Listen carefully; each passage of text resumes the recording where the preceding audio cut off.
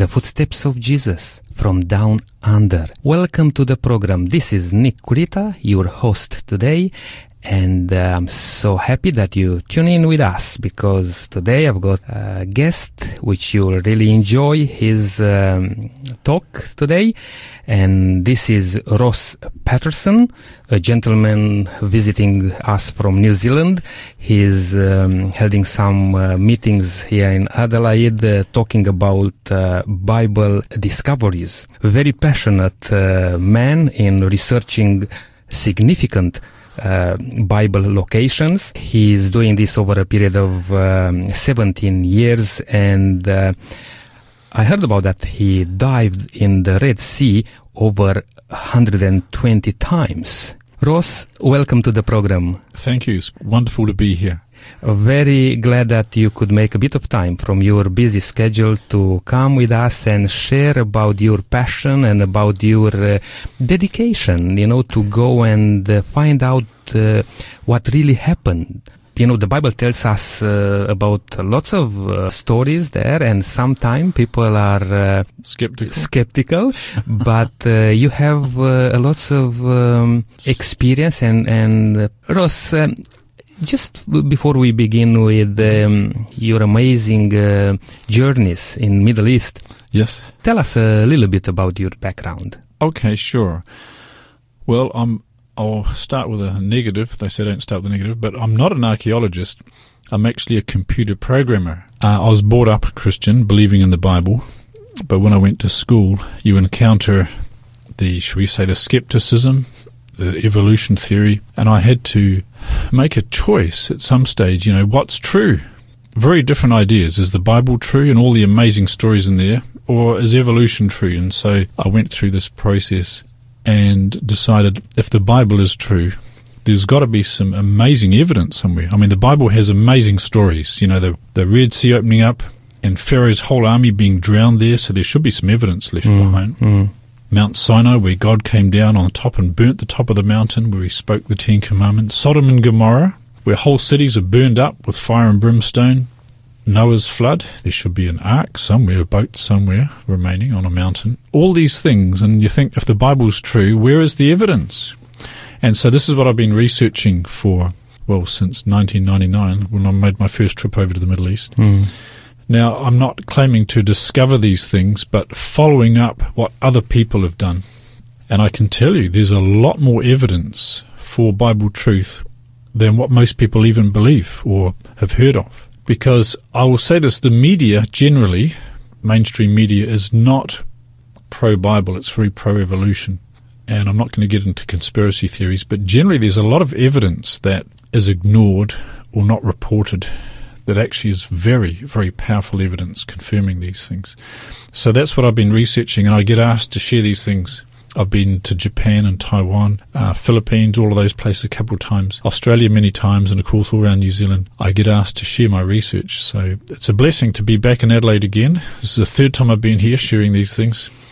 So thank you for the wonderful hospitality of South Australia. You are very welcome, and we are looking forward for next time when you'll be here. You mentioned about the skepticism. It's amazing that in this time we live in with technology, and everything at our hand, and we still don't believe when we find things. And for a period of many, many years, people believed in those things, and now it's proven through all those discoveries, that these are not fairy tales. These are true stories. And, of course, that will impact Christian belief. Mm-hmm. Absolutely. I mean, a classic of that is Jericho, for example. The Bible has a story where Joshua and the Israelites marched around the city and blew their trumpets and shouted, and the walls came tumbling down. And then they went in and conquered the city and burnt it. And when that was first excavated back in the 1800s, the German team found exactly that, evidence for that. But coming into about the 1950s, archaeologists, they dated the destruction of Jericho to a time period where they think the Exodus never happened. So they say it can't be. The destruction they could see could not be the Israelites. And the whole dating issue is another big story, where modern archaeology has dating timelines, which many scholars are now saying we think this is not accurate. It might be a couple of 100 years out. And so archaeologists say there's no evidence for the invasion of Joshua and the Israelites, but they're looking in the wrong time. Mm-hmm. The evidence is there, but they date it to a different time, so they say there's no connection. But actually there is. There's fantastic evidence. And for example, in Jericho, the Bible talks about how the city walls fell down, then it was burnt. And that's exactly what was found. Also the story of Rahab in Jericho. They found a section of wall of the city which was still intact, and there were houses on that section of the wall. And this is exactly what the Bible describes.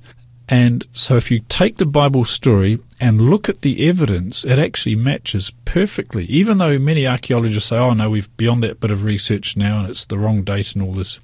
Not really. You look very carefully and you find exactly what you expect to find. But because of the skepticism of the, shall we say, the academic community, I don't want to down proper, scientists and all that, but there is a paradigm. Do you know that word? There's a way of thinking in the academic world today which is very skeptical, and I think that's clouded their minds somewhat.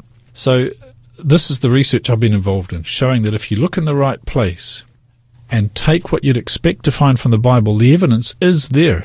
It's just not reported or misconstrued generally in the mainstream media. The main idea is that God foretold all these things way before.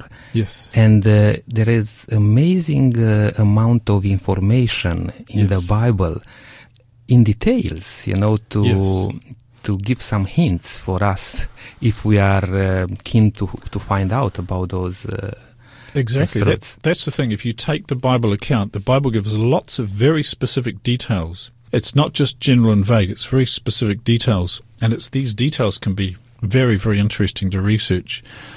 And the confirmation of some of these details is quite stunning. For example, it talks about the Exodus route coming down to the Red Sea. And it's quite specific that they'd left Egypt, they travelled for 3 days, they came to an area where the Pharaoh would say they're entangled in the land. The wilderness has shut them in, or they're enclosed in mountains. And if you follow those kind of details in the Bible, there's only one place you come to that would fit all of those clues given in the Bible, and it's a place called Nuweiba in the Gulf of Aqaba. And that's where we've been diving there for a number of years. First dive in 99 I did there, and we did some diving just 3 months ago as well. And so that's how I've got 120 dives over the years in that location. And we find, now bearing in mind it's been a long time since the Exodus. We're talking about 3,500 years. So you don't find a museum on the bottom of the sea. What you do find, though, is shapes in the coral where the remains of the chariots were encrusted in coral. The wood's all gone, of course. The wood's long gone. But some of these chariots, many of them had metal fittings, like metal hubs and things. And we've used underwater metal detectors, and you can detect metal inside the coral. And the shapes are the shapes of wheels in places, the exact dimensions of the chariots that were found in Tutankhamun's tomb, which you see in the Cairo Museum today. So, and I'll share this, it's not based on, finding the location is not based on seeing some shapes in the coral that match chariots. It's looking at the whole picture from the Bible, and also after they crossed the sea, they came to Mount Sinai. And there's a perfect candidate in Saudi Arabia for this Mount Sinai. I was there just about 4 months ago, looking at this location, which, again, you take the Bible story, you look at the location, and the evidence is all there. Even the story of the golden calf altar, where at Mount Sinai they began worshipping an Egyptian-style bull. And carved on the rocks at this location are these Egyptian-style bulls. It's amazing. And this is in Saudi Arabia. So that all the evidence is there. But, of course, this is not widely known yet because Saudi Arabia is a very difficult country to get into. They don't need tourists there. So we were blessed to be able to go into Saudi Arabia to see these things. So, yeah, absolutely, as you're saying, these locations are there, but they're not that well known yet. And the mainstream media seems to be, on the whole, ignoring them or bypassing them. Why do you think is this ignorance in the media or in general public, to put it this way? It's, I guess it comes down to the paradigm. The word term paradigm means the way people think. And there's a paradigm today which is very much favourable to evolution. anything which would confirm something like the Bible is generally looked upon as sort of fringe or, promoting Christianity. The angle we come from is we're not necessarily promoting Christianity, we're promoting the truth of God's Word, the Scriptures. And where that leads to is between you and God, so to speak, And obviously that will lead to, follow into the footsteps of Jesus, as Yes. our program is trying to, to emphasize. Because if you have, I find out that even in the Christian's mind, Yes. sometimes there is a lot of doubt there.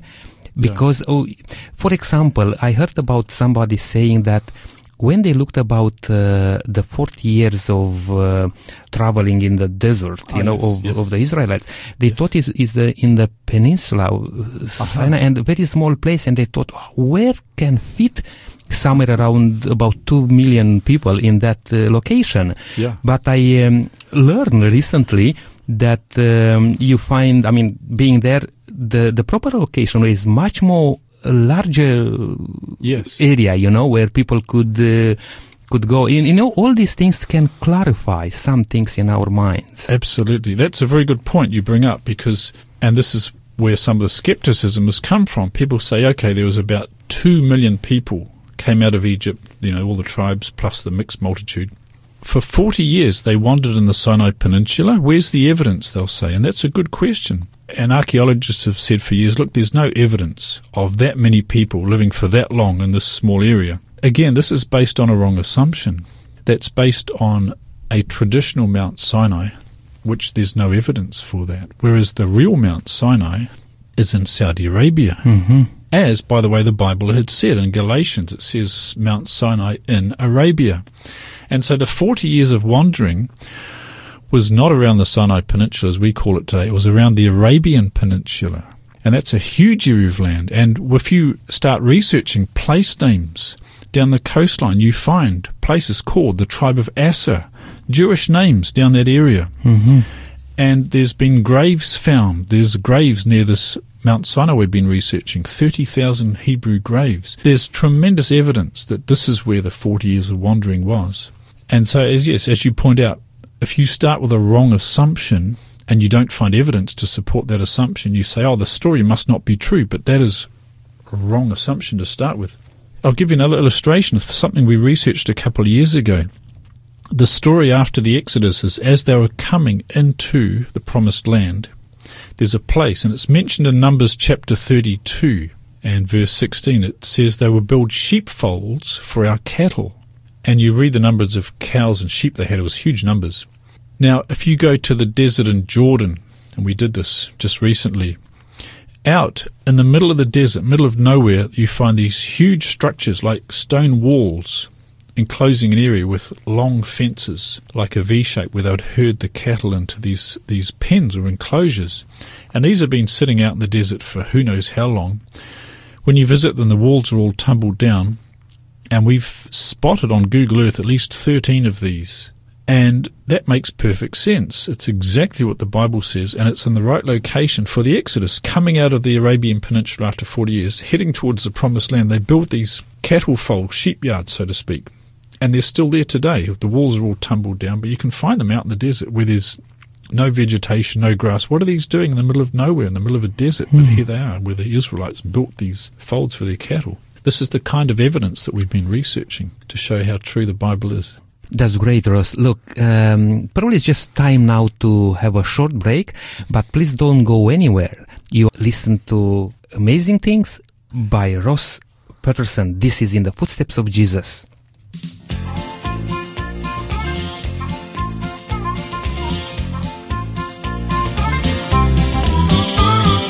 fly the stars and stripes of this great nation, and the world looks on us as a Christian race. Our forefathers fought and died to give us freedom, but we failed to take a stand and lost our place. So let us go back to battle one more time. Let the light of Jesus in us rise and shine. Give us peace the world around. Let us stand on holy ground. Let us go back to battle one more time. Now the world's falling off of its Buddhist standards being lowered every day. So let us find the old-time paths and walk there in them. If we don't, I'm sure that judgment's on its way. So let us go back to battle one more time. Let the light of Jesus in us rise and shine. Give us peace all around. Let us stand on holy ground. Let us go back to battle one more time. Let us go back to battle one more time. Let the light of Jesus in us rise and shine. Give us peace all around. Let us stand on holy ground. Let us go back to battle. We must go back to battle. Let us go back to battle one more time. One more time.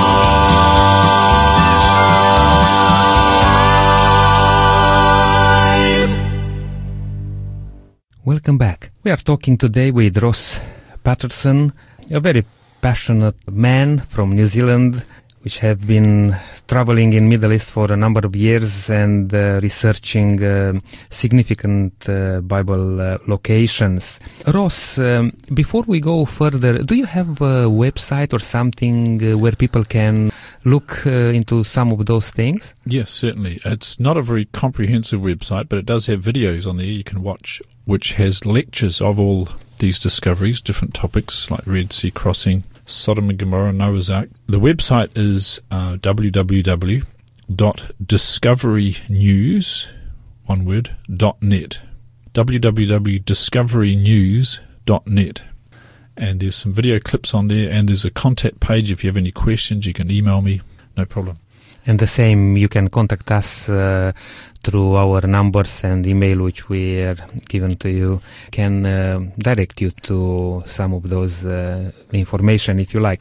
Ross, what are those sites where you've been in Middle East? Can you list a number of them? And yes, yeah, certainly. These are some of the places we've been researching, and we believe there's good evidence for these. For example, you know the story of Joseph in Egypt, how he stored grain for the famine. We believe there's a very, very good candidate for at least one of the places where he stored that grain, at a place called Saqqara. There's large grain bins dug into the ground where they store grain in the ground. Mm-hmm. And they're all connected at the bottom by tubes, and a stairway going down where they could collect the grain out of these silos. Of course, we've been looking at the Exodus route and the Red Sea crossing site and Mount Sinai in Saudi Arabia, and not just Mount Sinai, but also where the rock was split and water came out to produce water for these people. And there's an altar that's mentioned after they fought with the Amalekites. There's an altar there, even today. It's tumbled down. People have pulled it apart, maybe looking for treasure, but you can see the altar is still there.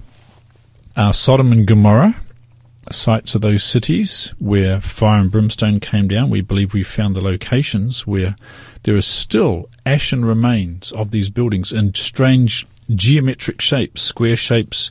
They're all composed of ash with sulfur balls embedded in these. Quite amazing. We've been researching Noah's Ark. There's a site which is recognized by the Turkish government, and we've been negotiating with getting permission to do a small excavation on this. It's been buried in a mud flow, as if at some stage after the Ark had landed, a mud flow covered it over, and you can see clearly the outline of this from aerial pictures. We've taken aerial pictures with a drone, and we've done radar scans, we've done magnetometer surveys, and it seems to indicate very strongly there's a man-made structure in the shape of a boat buried at ground level. And so we're applying to do a excavation, a small one, in one area to show if this is a man-made object or not under the ground.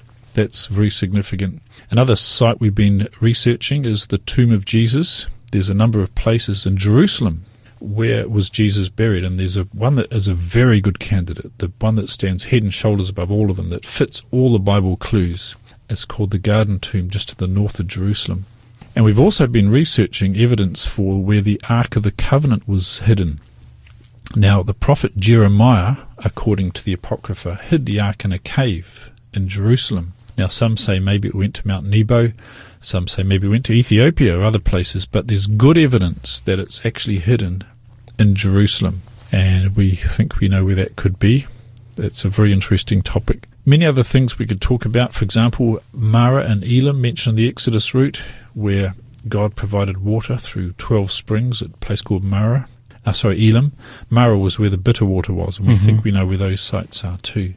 So these are the sort of biblical sites we've been researching to present to the world. Hey, look, the Bible story is exactly correct. If you take the Bible as it reads, look for the locations, you find where they are. It's not difficult. And so that's been the thrust of what we've been doing for these past 17 years. That's great. Ross, time is coming very fast against us. We are almost going to finish this program, to close. But before we do that, what would you like to say to our listeners? Putting all this time, in researching these things, what do you expect, from people, or what would you like to see happening in people's life, Well, that's a good question, because these sites, as significant as they are only sites on earth. We've got a better world to look forward to. I guess the message of these things is that the Word of God, which talks about these, is trustworthy. It's really about the Bible. And of course, something very significant is the Bible, what Jesus said about the Bible. He says, you search the Scriptures because in them you think you have eternal life, and they are they which testify of me. If we can trust the Bible historically, then we can trust it for what it says in the Gospels about the Son of God who came to give his life for us. And also we can trust it in prophecy. Jesus gave a wonderful prophecy in Matthew 24 about the signs leading up to his second coming. And the book of Revelation is full of detail and prophetic symbols of what is going to happen on this world, to do with the mark of the beast being enforced and so forth, the 7 last plagues. If we can trust the Bible historically, we can trust it for what it says prophetically. And that's where it becomes very significant for us today. What is going to happen in the world? And the Bible does tell us this through prophetic symbols. Now, some people say, well, it's too hard to understand. How can you understand these complicated prophecies in Revelation? Well, the key is that you don't start in Revelation. That's like jumping in the deep end of the swimming pool. You start at the shallow end, and you go back to the book of Daniel, and it gives a very, very simple prophecy in Daniel chapter 2, which is very easy to understand. This big man made of 4 different metals, gold, silver, brass, and iron. And the prophecy explains itself that these metals represented different kingdoms, right down to Jesus' second coming. And so if you start there in chapter 2, it gives it's like basic Bible prophecy lesson 101. Then you go to, say, chapter 7, it gives more detail. And this is how you begin to understand prophecy. So when you come to Revelation, you use the same principles you found in Daniel, and it helps unlock Revelation. And that's when amazing things are revealed. That's part of what we've been sharing at the seminar here in down there in Prospect. And, of course, Cosmin is going to carry on with these amazing Bible studies into Bible prophecy. So the Bible is accurate in 2 ways. Historically, what archaeology shows confirms the accuracy of the Word. And the other thing is prophecy. No other book, whether it be the Bhagavad Gita or the Quran, has prophecy like the Bible does. And that shows it has a divine author. It was God who inspired the Bible, because no one else, no human, we have trouble predicting the weather 2 days ahead. That's true. But the Bible gave prophecies thousands of years ago what would be happening in our day, and that's amazing. That shows it's an inspired book. Wonderful, yes. And if we are with an open heart, and serious about finding about what God wants from us, definitely God will inspire us and will lead us into the right direction. Ross, thank you very much for being able to come with us and share with our listeners a bit of your amazing journey with Jesus. And I wish you God's blessings as you go and share with many other people about all these wonderful things. Thank you very much. Thank you. If you like to know about these things, please contact us. Our phone number is 0401 305077, or you can write us an email at ionkrita@yahoo.com. Until next time, may God bless you and keep safe, walking in the footsteps of Jesus.